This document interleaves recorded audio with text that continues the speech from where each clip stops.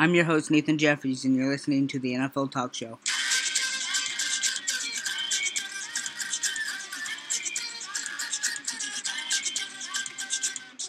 Hello and welcome back to my podcast. There is not going to be very much for this episode, but there is one thing. That the Raiders beat the Jaguars 27-11 with the first preseason game in Canton, Ohio. And one player that did stand out from the rest was Jaguars' number 1 overall pick, Trayvon Walker. He had showed signs of the reason why the Jaguars drafted him in the first round, especially with the number 1 overall pick.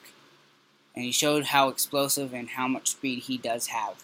Anyways, this is it for this podcast episode. Stay tuned next week for another episode, and yeah.